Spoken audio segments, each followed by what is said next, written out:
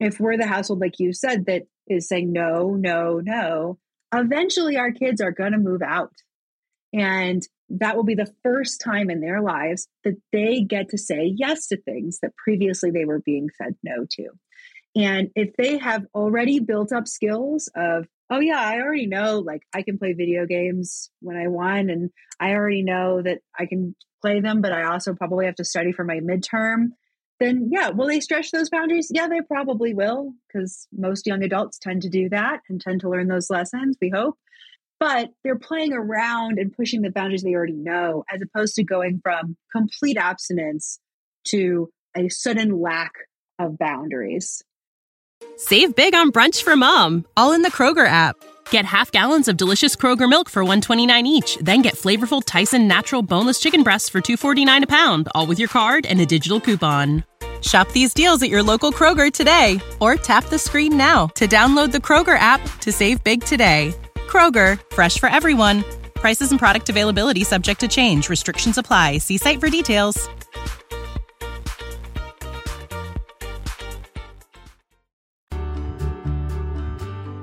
Welcome to the Your Village podcast, Parenting Beyond Discipline.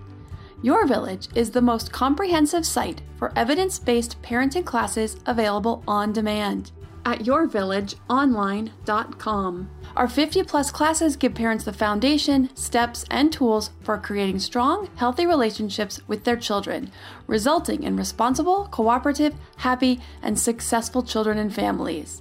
My goal is to help parents support their children in finding and reaching their own unique potential. The podcast is a place to learn about all things parenting and get your questions answered. I'm Your Village founder and your host, Erin Royer. Ash Brandin earned their EdS and has been a public school educator for over a decade. In that time, they found innovative ways of using student interests, including video games, to increase engagement and make learning more fun and effective. Since February 2021, their Instagram page, The Gamer Educator, has helped tens of thousands of families make screen time beneficial for their whole family. Ash believes screens should be part of our lives, not the center of our lives, and helps caregivers navigate the world of tech using consistent, loving boundaries. In their free time, Ash loves to hike, bake, play video games, and spend time with their family. So welcome, Ash. I'm so excited to have you here. I love your content on Instagram. Thank you so much. I'm so glad to be here. So we're going to dive into some questions today. The first I wanted to ask you, so we hear so much about the negative effects of screen time. And especially with COVID, I know we definitely saw a big increase. We did in our family. And so now I think a lot of us parents are trying to pull back on that a little bit and trying to allow more time for other things, and have found that a little bit of a difficult transition. So I would love for you to share the positive ways we can use screen time and gaming both at home and as an educator, and how you use it in the classroom. Yeah, absolutely. So I got into this kind of space and work through my classroom experience as an educator.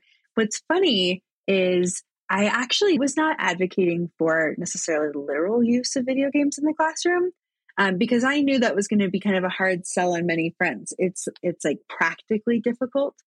Having access to that technology and understanding how to use it, that's like a big practical hurdle for a lot of teachers.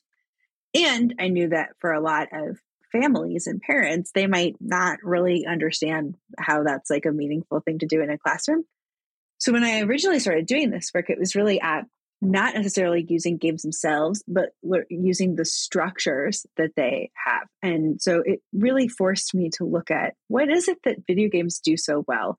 And a lot of what they do well is motivating kids.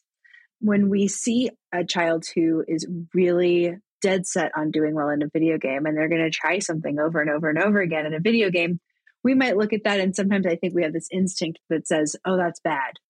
They must be addicted. There must be something wrong. That's all they want to do. But if that same child showed that same amount of focus for perfecting their soccer kicks, or for knitting, or for playing the cello, we would say, oh, isn't that so great? They just love it. They just love to get better at it. And really psychologically, what's going on is the same thing. They're intrinsically motivated, and video games are very good at creating that feeling of intrinsic motivation. So I really focused on okay, let's focus on how that happens in a game. And then how can we weave in that same kind of structure into what I teach so that kids are feeling that same kind of motivation for what we're learning in a classroom that they might feel when they go home and play video games. So it's funny that I kind of started from honestly a pretty analog application of these things. I wasn't necessarily like dragging an Xbox into my classroom.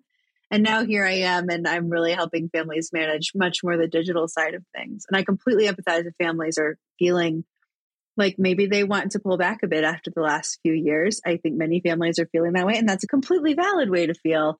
It's all about finding the balance that works for you, whether that's a lot or a little, or it changes sometimes. I love the way you approach that problem of what is it about these games that's drawing kids in, what's grabbing their interest, holding their interest.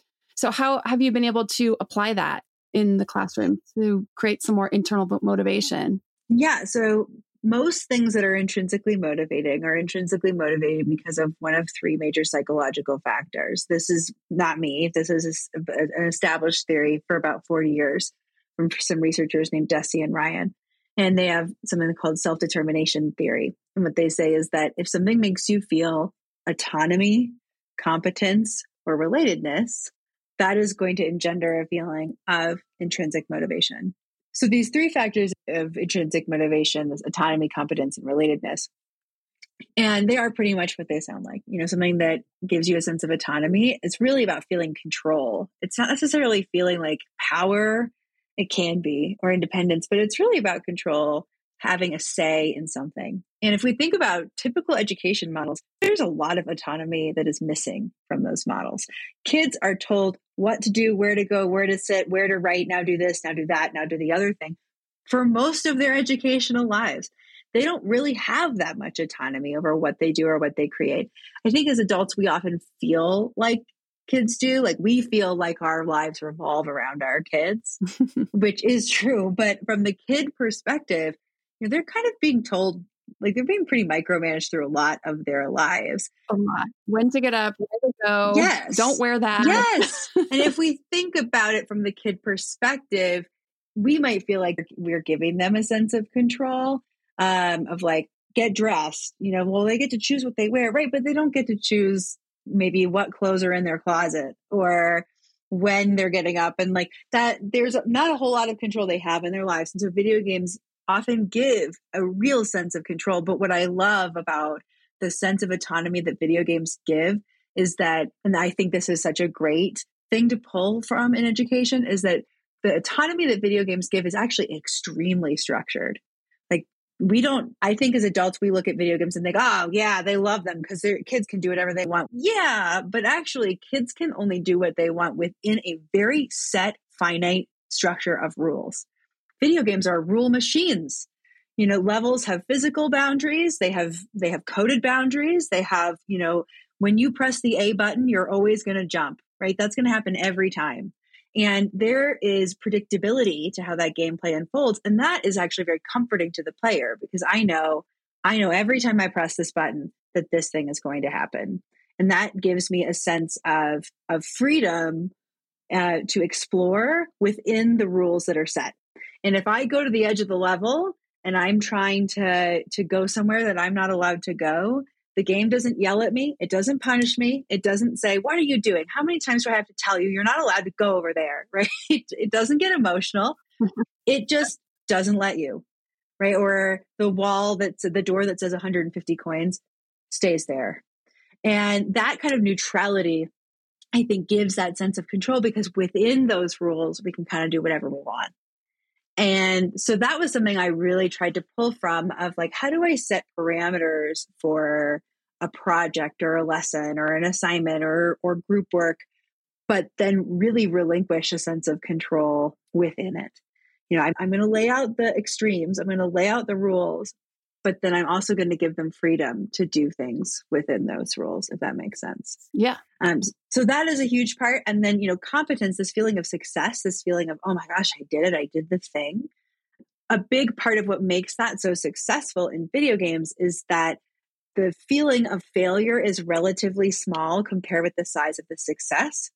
So if I am trying to, if I'm trying to beat a level in a game and I run out of lives and I die, well, I can start over again, right? I go back to my last save point and I try again.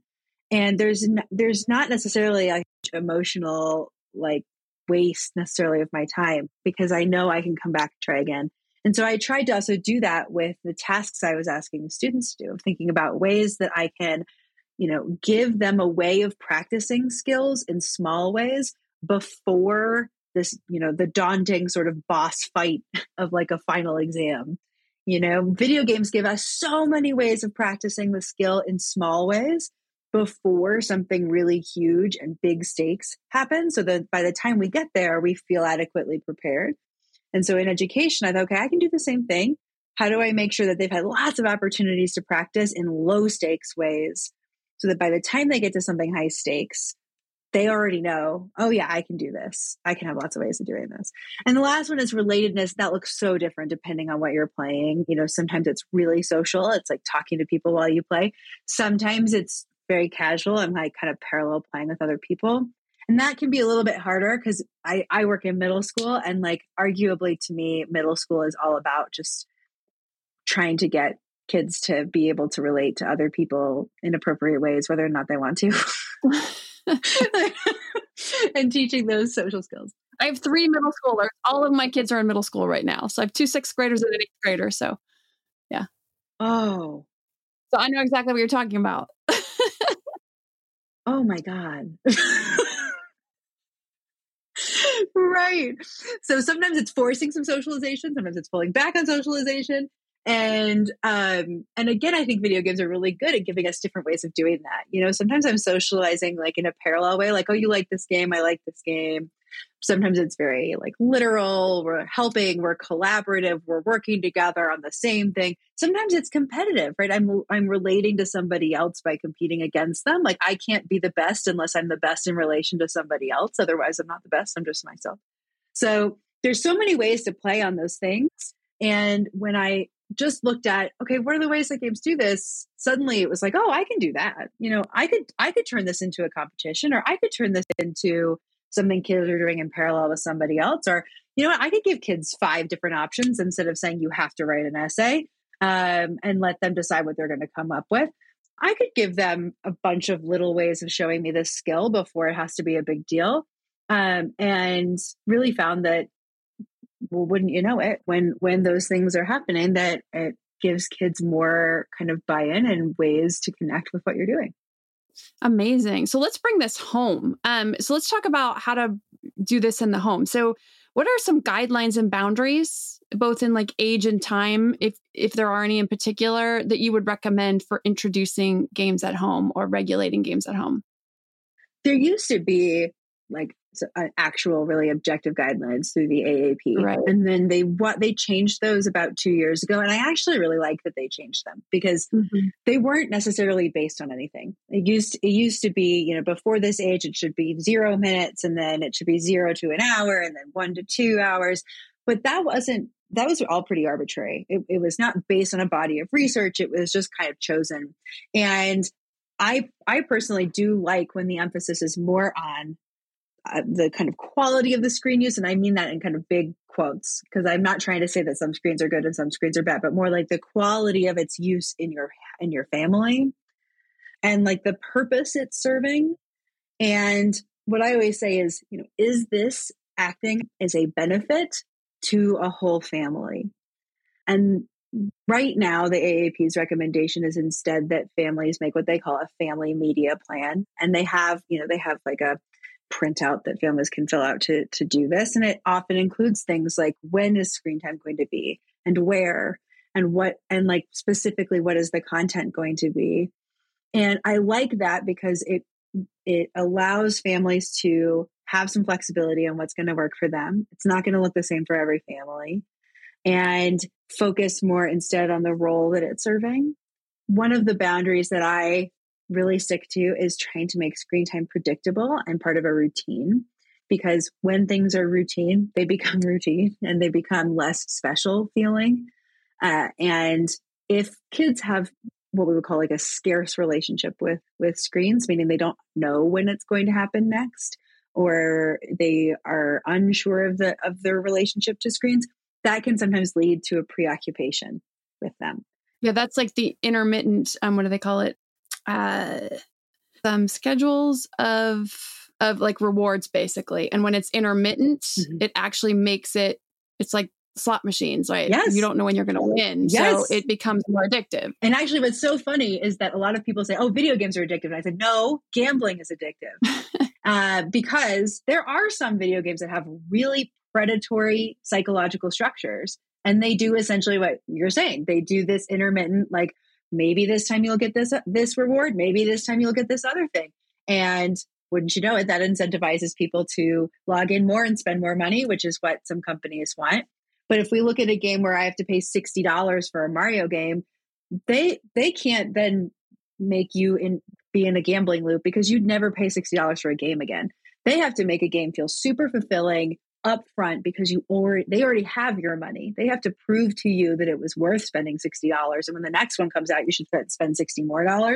So they use really structured, predictable relationships of gaming behaviors to whatever you're getting in the game. Like I was mentioning earlier, like I press the A button and I jump.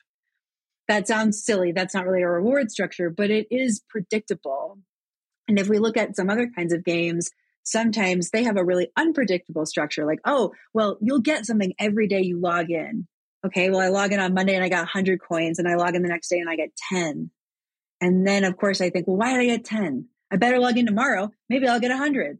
And so that it's funny that what we fear about gaming itself is not necessarily as common as we might think. It is there. It's important to know about.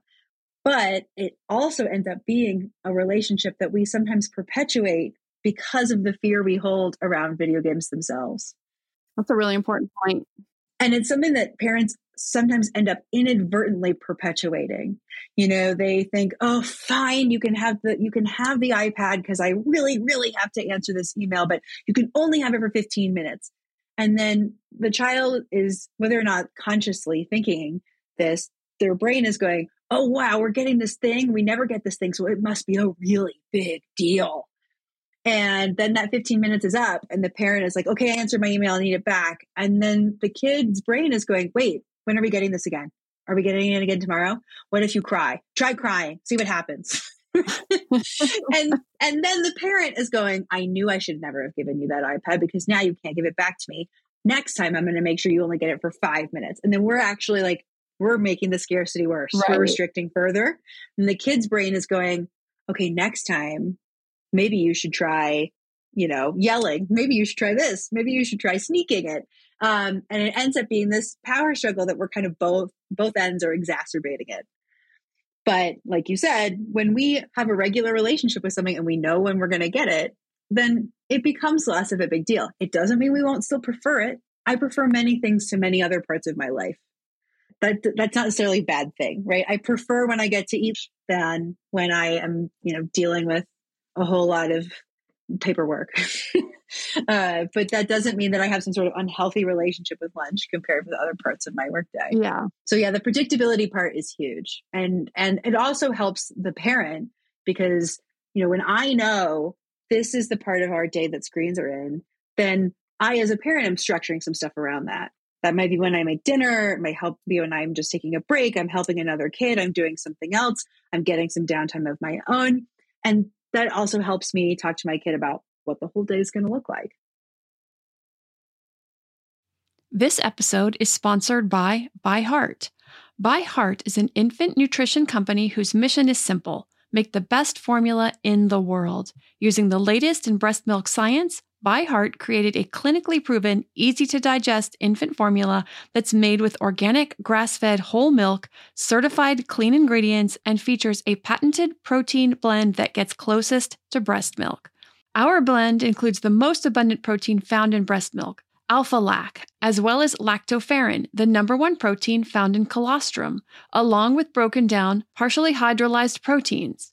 ByHeart is an easy-to-digest formula. In addition to its patented protein blend, our formula includes prebiotics and an 80-20 whey to casein ratio like in early breast milk, which is tailor-made for a newborn's digestive system. ByHeart is the only U.S.-made infant formula to use organic, grass-fed whole milk, not skim. Curious about ByHeart?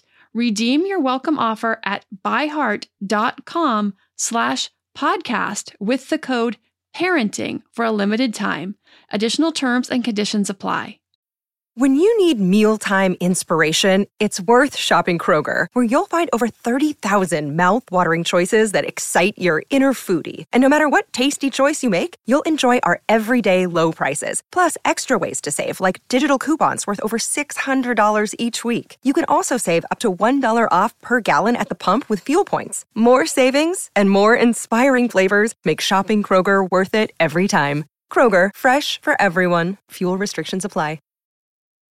So I wanted to ask, what do you think is the best way to explain to kids that video games are not age appropriate for them yet? We have this in my house. My older son keeps asking for, what is Call of Duty is what he wants to play. And I so far have just said, nope, we're not going to play that. We'd try to explain the age appropriateness, but love to hear your take. My first reaction was that I think age is pretty arbitrary. And, I work in middle school, you have middle schoolers. To me, the minute that we give a certain metric as being the thing we're basing a decision on, I think it can sometimes invite power struggle. And it's nice to have something objective, because then it's like, okay, here's the line in the sand and we'll get there when we get there. But to me, age is not necessarily indicative of maturity. Like it can be, but especially as you get into older ages, it isn't necessarily. So if I said to a kid, you aren't old enough to play this yet, well, what's that child's next question going to be? How old do I have to be? When am I old enough to play it? Exactly. And so then that puts you in a hard position, because we can't really get angry at them for asking. If I showed up at a restaurant and they said, I'm sorry, we're not open yet. Well, I'm probably then going to ask, right? It's a natural response, because like I said earlier, we love to know where the boundaries are. Video games give us great boundaries. We love to know where our rules are. We just want to operate within them. And so if I say, well, you're not old enough for that yet, their response is probably going to be, how old do I have to be? And if you already know, like maybe that is the metric you're using, and maybe for whatever reason, 16 is the magic age. Okay, great. Then we know, and then we can go about our lives until our kids are 16. But it's interesting you bring up Call of Duty, because I actually have a post coming out tomorrow about kinds of media that I just don't allow for my child. And I have a pretty young kid, and it's about, depictions of guns in media. And in my family, we are just a no. We're like a no on gun related things. And it has nothing to do with a fear of it causing violent behavior that's not supported in the research. It's not that kind of fear. It's just that for us, it's just a no. Mm-hmm. And the way I frame it is for me, certain subjects are very serious and need to be taken very seriously. And I don't like when there are conflicting messages around serious things that need to be treated really seriously in one way, but then somehow are okay to play with in another way. I find that confusing. And I also I don't personally enjoy a lot of media, like gaming with guns. I just don't like it on my own. So when we decide to go with something like age, I think that's fine if that really is the deciding factor. But if it has to do more with maybe just family philosophy or a greater conversation around what are the skills that this person needs before we feel they're ready for this thing. A game like Call of Duty, that could be very complicated depending on what they want to do. So a game like Call of Duty might be they're playing completely alone off the internet. They're playing a story mission. It could be that they're playing with people they know in real life. It could be they're playing online with people they know in real life and they're talking to them at the same time. It could be they're playing online with strangers they don't know. It could be they're playing online with strangers they don't know and talking to them at the same time with a headset. And those are very different. Right? Like all of those scenarios are very different. And so if I think about, well, what are the skills that I would want my child to have before they could, let's go with the extreme, before they could play an online game where they will encounter strangers and be talking to them at the same time, where I won't necessarily be able to hear everything everyone is saying. Okay, that's like a big ask. Right. Right? It's a huge ask. So for me, I'd be like, okay, I have to first know that you like know what appropriate online behavior is and isn't. And like maybe they've been introduced to that before, maybe not. I have to know that my kid will come to me if something inappropriate goes on.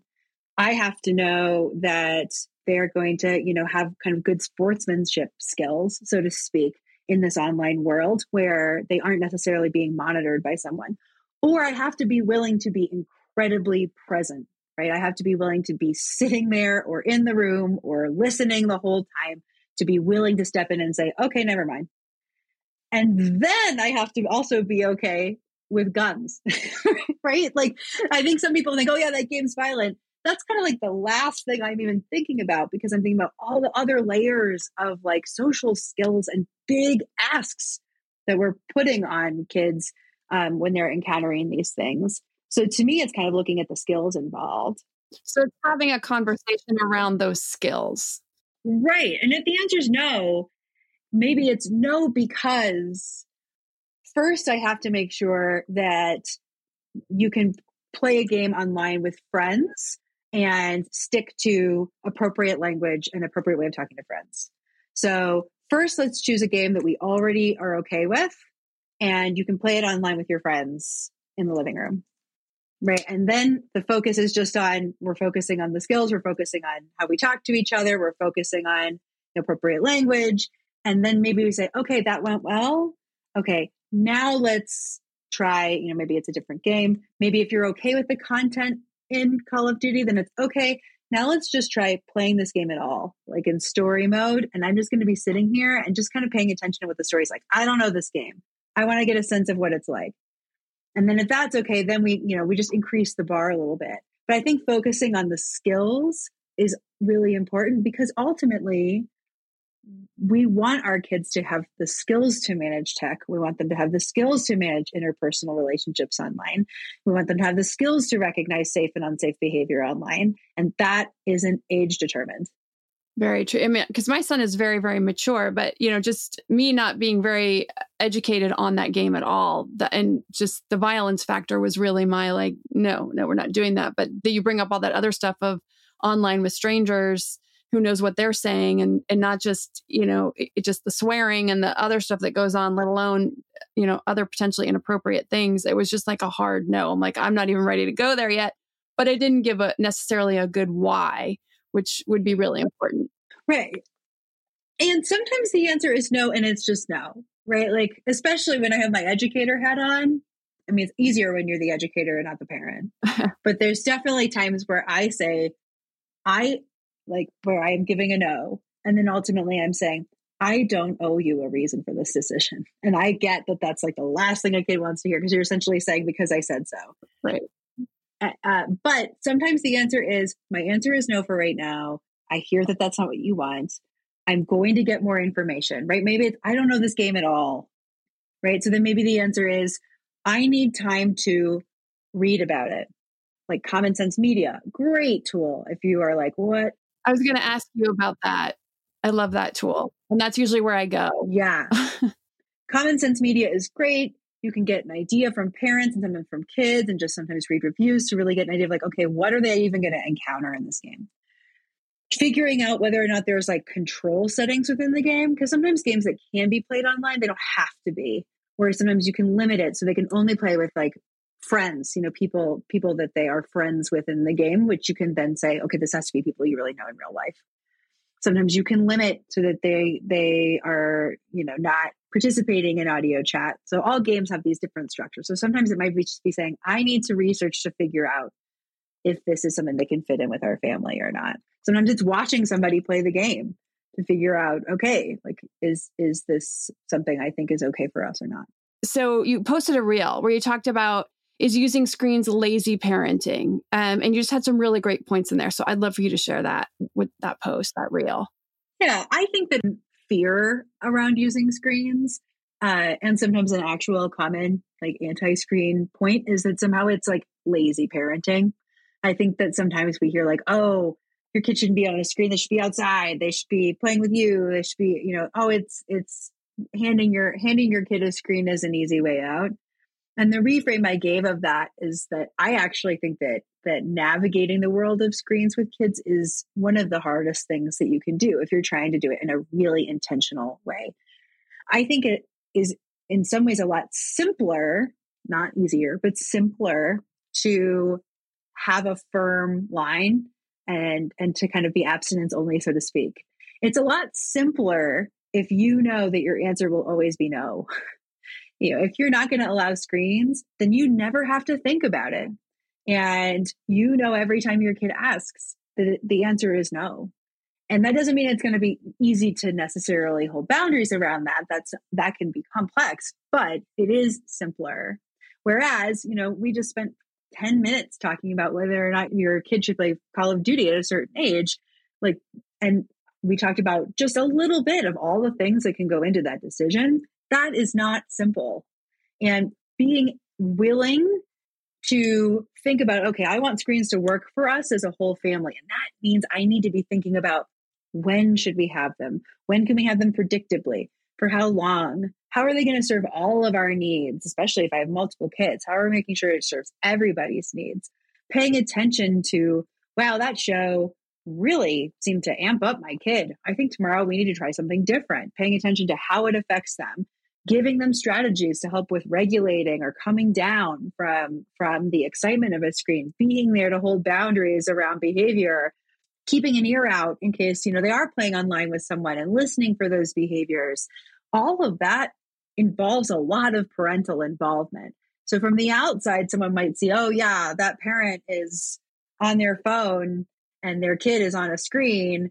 But the reality is, there's probably been a lot of decision-making and monitoring and time and labor going into the decision to allow a screen, let alone how they're allowing a screen. And that parent is probably answering email or taking a break or corresponding with someone or doing something that needs to get done for them. So from the outside, I think it can look, quote unquote, easy or lazy. But the actual, when you get into what it requires to do that, I think is anything but. Yeah, very true. And I think, I love how you talked about how this is our kids' world. They're growing up in this world. They need to know how to navigate it. So if we don't teach them how to navigate it at home, they're going to go out into the world and just, have a free for all. Uh-huh. We had an interesting incident a couple weeks ago. My daughter met a friend online, another child, and that happened to live locally, and invited my daughter to his soccer game. And when we got there and we sat down and the kids were talking to each other, the mom came over and wanted to have a conversation with me. And I was like, yeah, great. Let's talk about it. And she's like, she was all amped up because of how that they met online, and her child was not supposed to be meeting people online.